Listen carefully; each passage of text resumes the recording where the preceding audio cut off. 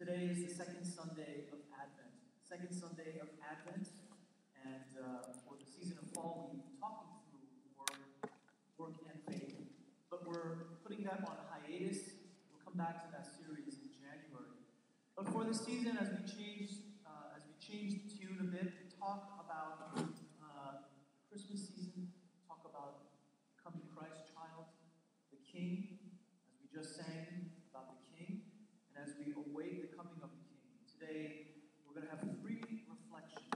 And if you look in your bulletin, you'll see three passages from the book of Psalms, Isaiah, and Matthew. Three passages that are designated for this particular Sunday in Advent. And we're going to look through these, we're going to reflect, and we'll talk through these. So the first passage is Psalm 72, verse 1 to 7, and then 18 to 19. And what I'm going to do is read through these words. Once again, I'm going to invite you to close your eyes. Sometimes information is best received listened. We're reading things all the time. We're looking at our phone, we're looking at things online, we're looking at our computer, and we're reading. Sometimes we just need to hear. And so close your eyes, deep breath, as I read these words from Psalm 72.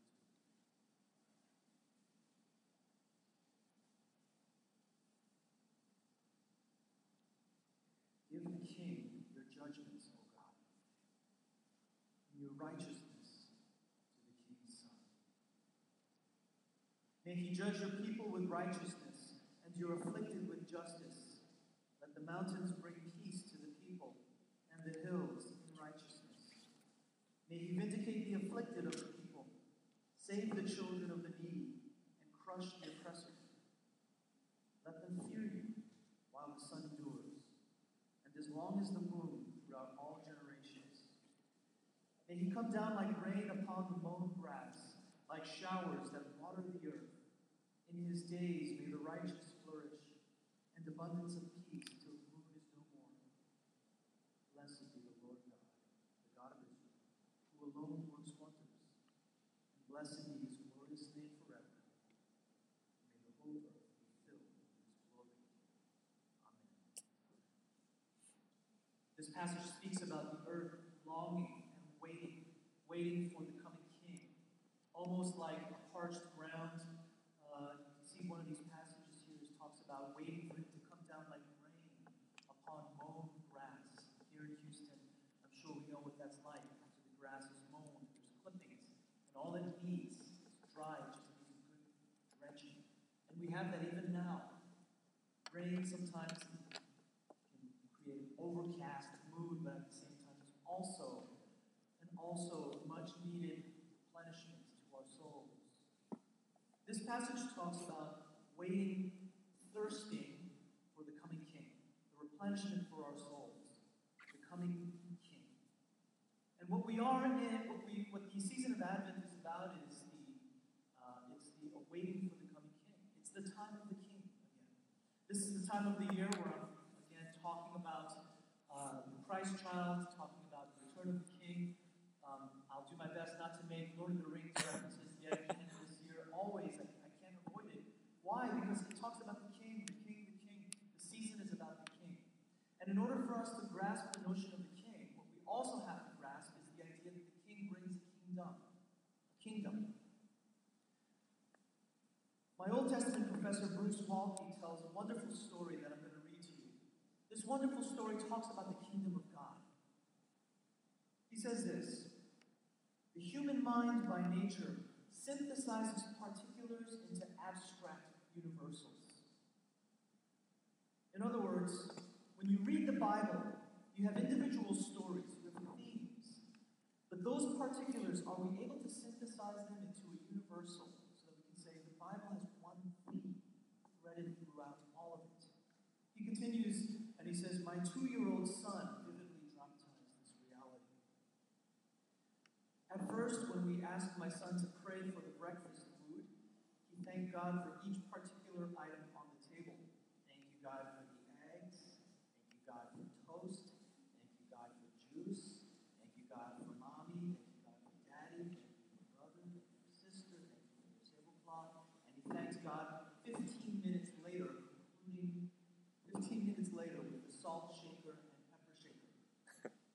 must have sensed the irritation of his family because 3 weeks later, when it was his turn to pray again, to their relief, he thanked God for what? The food. He synthesized all of the particulars on the table into one universal, thanking God for the breakfast table. And so Bruce Waltke asks, is there one universal in Scripture that can synthesize all of the particular themes?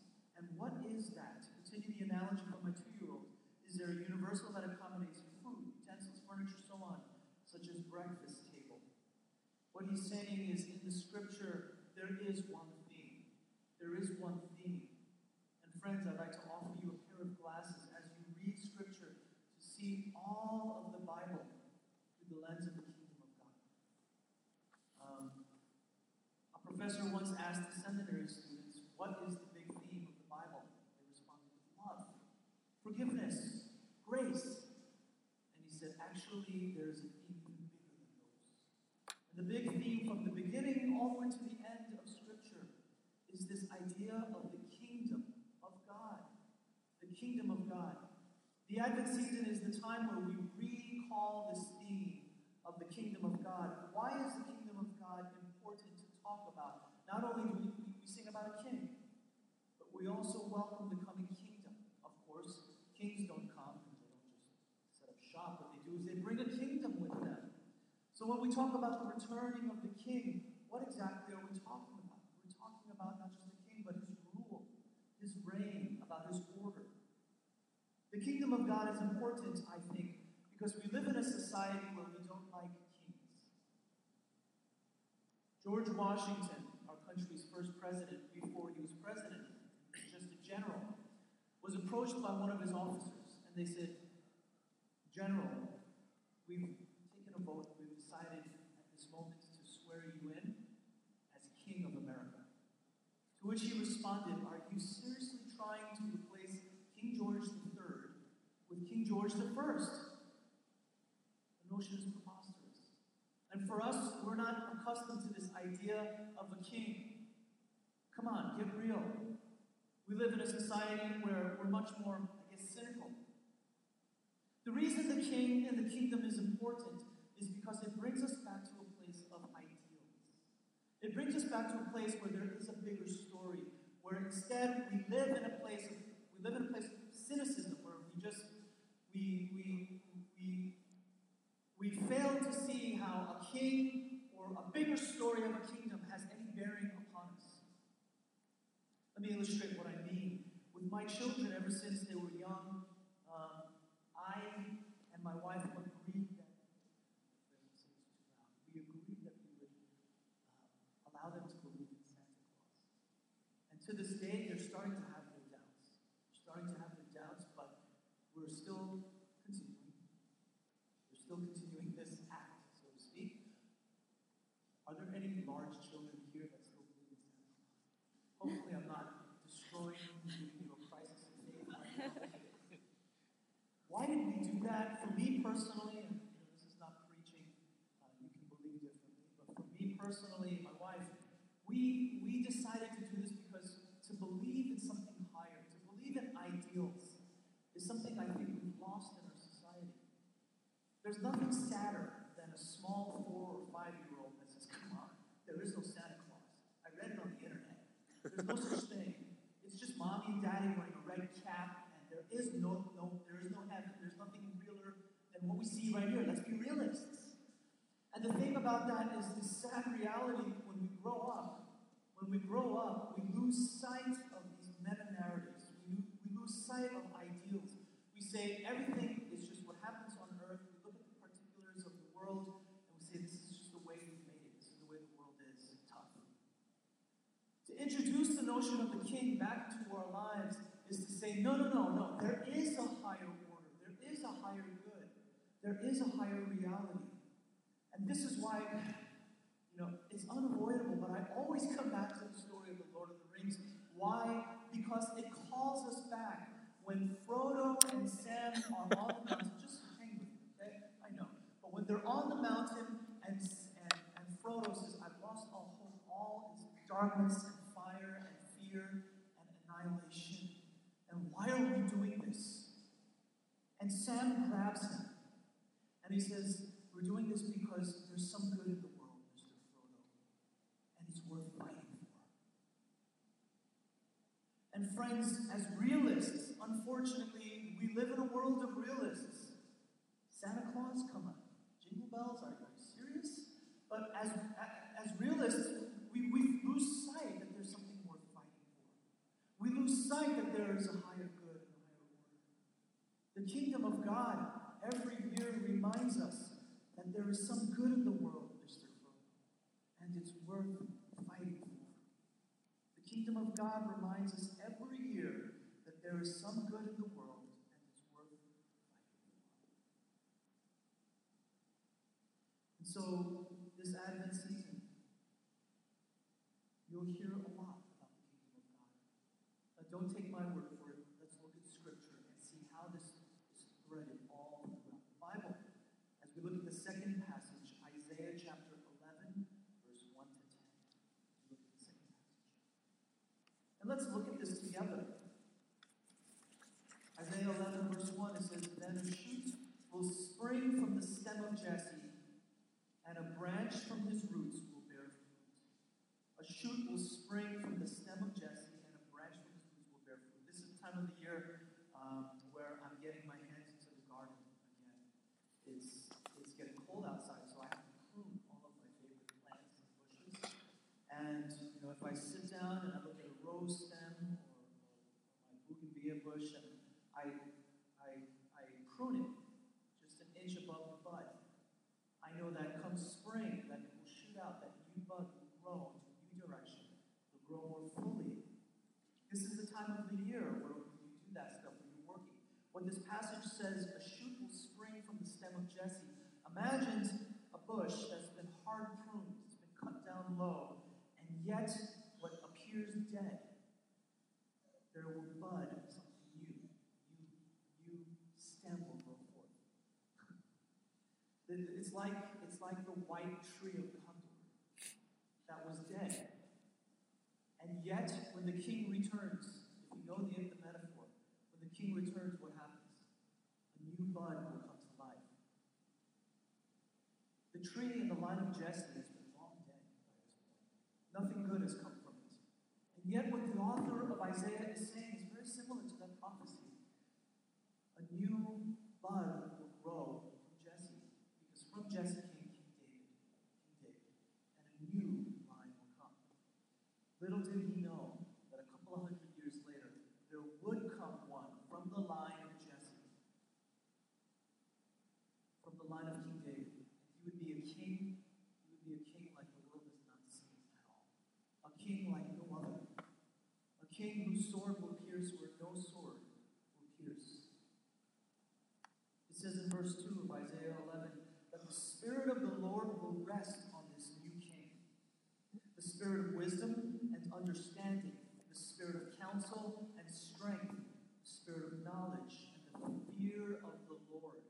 And so on this king, this new king, from the root of Jesse, from this new king, the Spirit will rest on him. The Spirit of goodness, the Spirit of discernment, the Spirit of righteousness, counsel, strength, knowledge, the fear of the Lord. This is a king like no other. There's a story that I'm going to share with you. It's a story about a ship. And this ship was sailing on the ocean. And suddenly the captain of the ship died. And therefore all the sailors gathered together and said, who can lead this ship? And of course there was one sailor, and his name was Popeye, and he said, I'm stronger than the rest of you, I'm bigger than the rest of you, I can beat all of you up, and therefore I should lead this ship. I should be the ruler. I should be the king. Other sailors said, I know how to sail better, I'm the best sailor. Another sailor said, I can beat all of you at arm wrestling, or I can play poker better than you guys. I should be the one to rule this ship. One sailor said, what about that guy up there on the perch, the navigator? Are you kidding me? The guy's a wimp. All he does is see the dreamers, stares up at the stars. But little did they know that the navigator, although he wasn't as good a sailor or as strong or could enforce his will upon others like the other sailors, the navigator had one thing going for him. He knew the stars. He knew the forms. He knew heaven. Because he understood heaven, and because he understood the stars, he was really the only one qualified to be captain of the ship. He was the only one qualified to lead the ship. Why? Because he had access to the heavens. And he could tell right from wrong, good from evil, left from right. At this point, Israel had seen many kings that could impose their will upon other people, many kings that could politicize better, many kings that could manipulate, maneuver better. But what they needed a king was one who understood the heavens and could say left from right, good from evil, right from wrong, and that could shepherd the people in a way that was good for the people. The Spirit of the Lord will rest on him, the Spirit of wisdom and understanding, counsel and strength, knowledge and the fear of the Lord. This Christ would be a different king from all of the other kings that Israel saw. But there was one thing that he knew. He understood the heavens. He understood how to lead the people in the way of the Lord. And it continues in verse 3. He will delight in the fear of the Lord. He will not judge by what his eyes see, nor make a decision by what his ears hear, but instead with righteousness he will judge the poor, and he will decide with fairness for the afflicted of the earth. And he will strike the earth with the rod of his mouth, with the breath of his lips, and slay the wicked. And righteousness will be the belt about his loins, and faithfulness the belt about his waist. So you have an image of a firm king, somebody who doesn't waffle, somebody that doesn't say everything goes. Friends, the longer I live on this earth, which is not very long, I know that, but the longer I live on this earth, I see that there is justice. That what we reap, we sow. That kindness paid is kindness returned. And that there is a God in heaven who sees and repays good for good, evil for evil. There is a God in heaven. His righteousness, faithfulness, lawfulness, fairness, integrity, all of these things will be the mark of the kingdom of God. And then you have this beautiful passage, verse 6. The wolf will lie down, the wolf will dwell with the lamb. The leopard will lie down with a young goat. The calf and the young lion and the fatling together. And a little boy will lead them. The cow and the bear will graze. Their young will lie down together. And the lion will eat straw like the ox. The nursing child will play by the hole of the cobra. Oh, we have some nursing children here. That's the last thing we want. And yet the peace on earth, the nursing child, this is an unimaginable picture. The weaned child will put his hand on the viper's den, and they will not hurt or destroy all my holy mountain. For the earth will be full of the knowledge of the Lord, as the waters cover the sea. Then in that day, the nations will resort to the root of Jesse, who will stand as a signal for the peoples, and his resting place will be glorious. This is an idealistic picture of everyone I've seen. The kingdom of God speaks about this kind of peace. And yet we live in a world that is so broken, so messed up, so wounded. How do we reconcile this reality? How do we reconcile what we're reading? If Jesus came, then why is it that we don't have this picture, this ideal picture? Why is it that there is still so much suffering, war, problems in the world? This is where I'd like to call your attention. I'd like to do a little bit of teaching, to share with you this Christ event, something called the Christ event. If you could pull up that first image. Where what we have here is a time of something called this present age. We live in historic times. Now, I don't mean right now, but historically, this age that we live in, let's call it this present age. And in this present age, Christ came historically. And you don't even have to be a Christian to believe this. We know that as a historical figure, Christ came decisively in a moment of history. You can quote the next animation. Christ came decisively in a moment of history. The reason for the Jewish people they had such a hard time accepting Christ was because what they expected not only was the Christ event, but something called the Day of the Lord. The Day of the Lord would mean the end of the rule, of the evil rule of Rome. It would mean the end of injustice, the end of suffering. And what's supposed to happen, and I'll just kind of do this, what's supposed to happen is this was supposed to usher into us into a new age to come. No more suffering, no more injustice, no more evil rulers. The lion and the lamb will lie down together. And yet it seems that this life that we live in, it seems more like this present age as opposed to the age to come. Why is it that we live in a world that it seems much more like the previous age, if Christ indeed came decisively in history? Well, let's do the next animation here. What we believe as Christians is not just one coming, but we believe in two comings. The first coming of Christ is the Christ event historically. But the day of the Lord, we believe, that will usher us into the age to come where there will be no more tears, where the lion will indeed lie down with the lamb, is the second coming, which is the day of the Lord. The day of the Lord. A good way to understand this is the analogy from World War II of D-Day. And if you're familiar with what happened during World War II, as Allied forces came closer and closer in, there came a point where the Axis forces were fighting back, but there was a decisive moment. It's called D-Day, on the beaches of Normandy, where the Allied forces knew if we won this battle, the war is done. It's in the bag. Well, the war's not done yet, but we know that it's impossible. It's impossible for Hitler to come back. It's impossible for the Axis forces to win. D-Day meant it was decisive victory. It was a decisive victory. But Hitler was not yet done. The Axis forces were still fighting back, and there still would be bloodshed. In other words, what we have here is a picture similar to that, where the coming of Christ in history is like D-Day. It's the beginning of the end.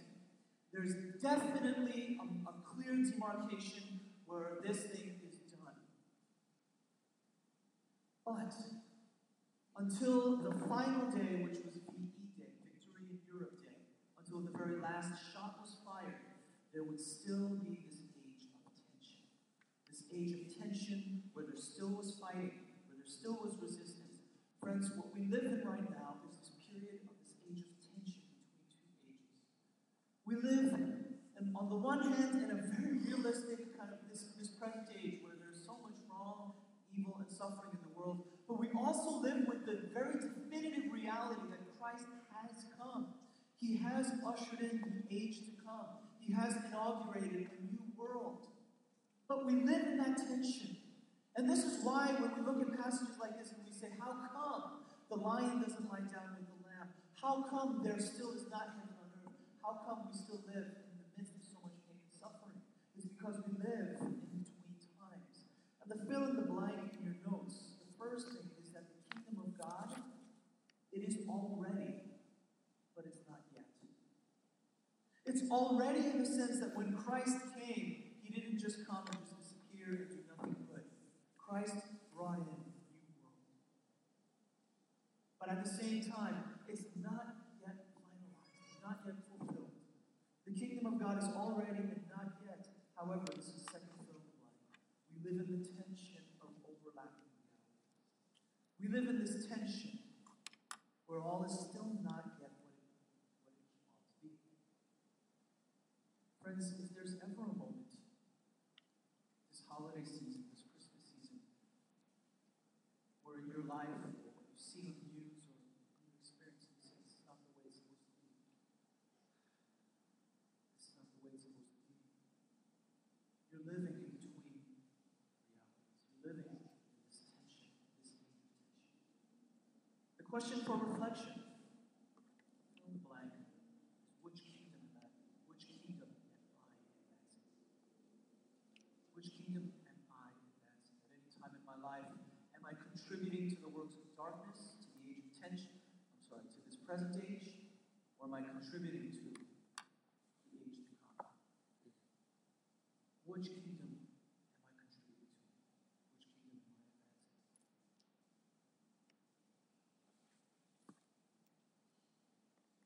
we find that I'm advancing more and more this present age, the wrong kingdom, if I'm advancing the wrong agenda, if I'm advancing the wrong things, this is what leads us to the third and last passage. Listen as I read from Matthew chapter 3, verse 1 to 12. This is why John the Baptist had to come. And this is why he had to say, repent, because the kingdom of heaven is at hand. Don't live anymore for this present age, but live for the age to come. Live for this new reality. And all of Jerusalem was going out to John the Baptist and were being baptized in the Jordan River as they confessed their sins. As we commit our lives to no longer living for this present age, we confess our sins as we live for this age to come.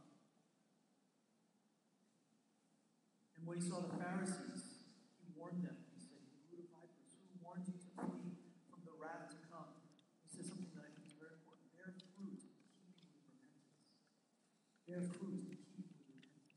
You know, there's a big difference between saying, "I'm sorry," or "I was wrong," or "I repent."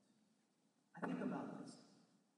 I can say, "I'm sorry that this is happening," or "I'm sorry I did that to you." But really, I'm not really sorry. Sometimes a better word to choose is, "I was wrong. I was wrong for doing that to you," or "I was wrong for allowing that to happen to you." Or even more, there might be a further step, "I repent. I repent for what I have done." Well, is repentance just a flippant word that we throw out? Repentance means change. It means a reversal. It means going in one direction and altering.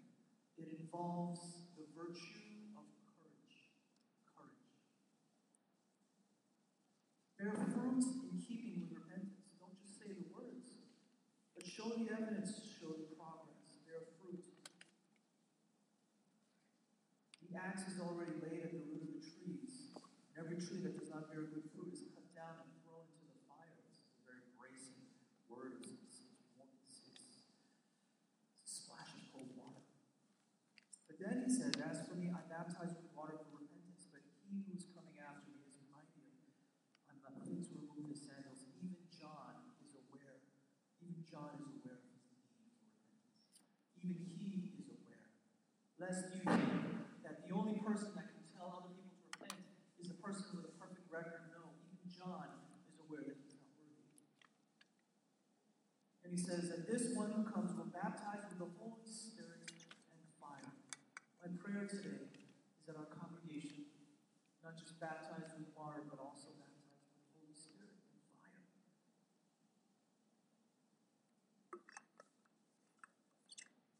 Every Christmas season, and I'll conclude with this, we prepare for the kingdom of God. We set up the lights. We turn on Charlie Brown Christmas album. We'll do certain things to decorate festive.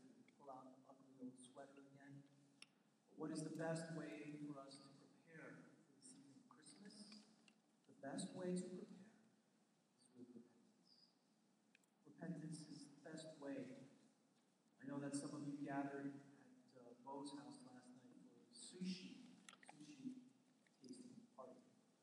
And in between tasting sushi, fish, you have a piece of ginger. What does the ginger do? I don't know if you guys did this last night, but what does the ginger do? It cleanses the palate. It washes the palate. Friends, do you need a piece of ginger in your life today? Something to cleanse the palate, to reset you for a new year. Repentance is the best way to prepare ourselves. And it's not just with words, but it's with action. And in a moment here, we'll have a time to pray, to just reflect. And I don't want you to just say, "I'm sorry, I did that." We're not sorry. Or don't just say, "I was wrong," because that's helpful. But maybe what we need to do is, in repentance, say, "What do I need to change this new year? What is the step of courage that I need to take?" Someone once said that courage is the heart of all virtues. All virtues, at one point or another, will require courage. Courage is the heart of all virtues. What is that act of courage that I will need to take this new year in order to make it right? What is that hard thing? What is that thing I'll need to disclose? What is that thing I'll need to get help on? What is that relationship that I'll need to approach? What is that change of behavior that I will need to begin to work on? The evidences of repentance will be told by others. And in the new year, it will be those who are closest to us that recognize, those who see the progress, not perfection, but progress. It will be those nearest to you that say, I can see that you're growing, I can see the progress and the growth and the change in your life. But if we don't do the hard work, if we don't take inventory of ourselves, sooner or later someone will take your inventory for you. If you don't take your own inventory, sooner or later somebody else will do it for you. So, I invite you to shut your eyes and to consider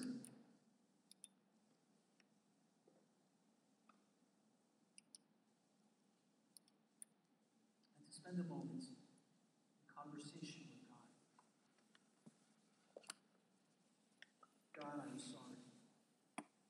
I was wrong. God, I repent.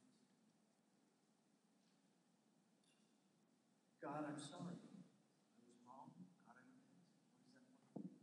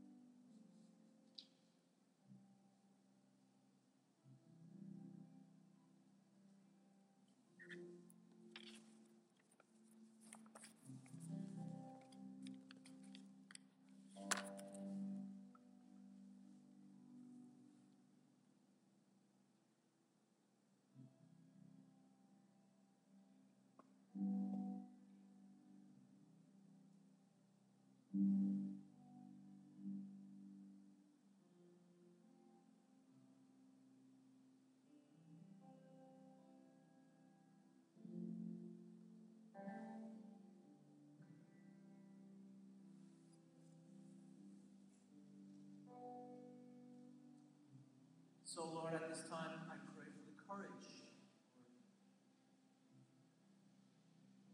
to do the right thing. I pray, Lord, for the willingness to be made willing. Make us willing to do whatever the next right thing is. Work on our hearts this holiday season. As we do our best to prepare ourselves for the coming of the Christ child, not with just the lights and good company. I mean, that too, good music, that too. But more importantly, to prepare ourselves for your arrival of your kingdom, Lord. Help us to prepare ourselves with repentance. Help us, Lord, as we look at these two realities and we live for this present age. We live for this world. We live for the wrong kingdom. Lord, forgive us. Lord, we value the wrong things. We chase after, we pursue after the wrong things. Lord, forgive us. And Lord, in our change of heart, change of habit, change of behavior, we pray, Lord, we want to live for the age to come. We want to live for your kingdom. We want to live according to your ideals. We want to live with heaven in mind, and not just these earthly squabbles on board the ship. So, Lord, we join you. You are the navigator. You are the philosophy king. You are the one who shows us the right way. Even now, you've shown us the right way, the harder way. Give us the courage to walk through the door. We pray this in Jesus' name. This has been a Woven Church podcast. Woven Church is a multi-ethnic missional church that meets in West Houston. We invite you to check us out on Sunday mornings at 10:30 a.m. To find out more, visit us online at www.wovenchurch.org. That's www.wovenchurch.org.